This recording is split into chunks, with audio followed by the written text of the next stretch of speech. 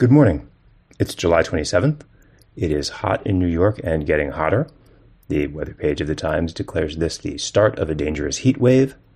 And this is your Indignity Morning Podcast. I'm your host, Tom Skoka, taking a look at the day and the news. Our scheduled jaunt up to 94 degrees here in New York today is relatively small potatoes. It's hot everywhere.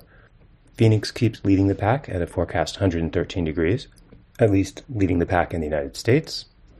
Baghdad is forecast to hit 116 today. Riyadh is due for 113.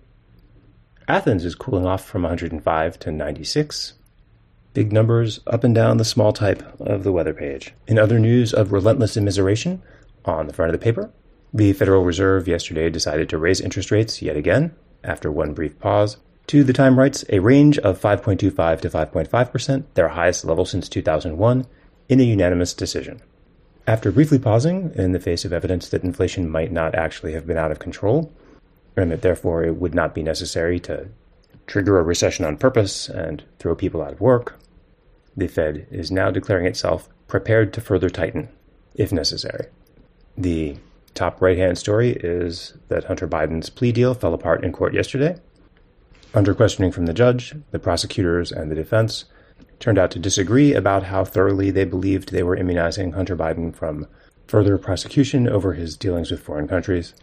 The judge also objected on constitutional grounds to the part of the deal that delegated to her the authority for determining whether Hunter Biden might violate the terms of his diversion program on the gun charge that he was facing. Senate Minority Leader Mitch McConnell froze up yesterday at the lectern at a news conference, and after a protracted period of silence, had to be led away by his colleagues. The New York Times got two neurologists to speculate, based on the video, about whether McConnell had suffered a transient ischemic attack or possibly a seizure. The Times did not engage with yesterday's other leading strand of speculation about the incident, which revolved around the idea that McConnell might have lost control of his bowels. Either way, the video was harrowing to watch before it even got to the part where things officially went wrong for McConnell. The senator, who fell down and injured his head in March, was visibly shaky and frail, even when he was still talking.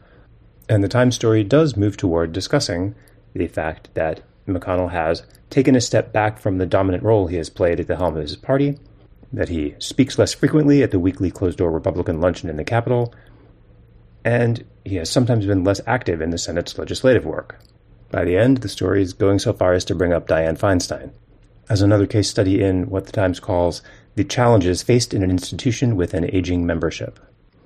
The House of Representatives was focused on UFOs, holding a hearing starring David Grush, a former intelligence official who says under oath that people have told him about the U.S. government being in possession of alien spacecraft, which is not the same thing as testifying that he's seen any alien spacecraft. That is the news. Thank you for listening. Please subscribe to Indignity to keep us going, and we will talk again tomorrow.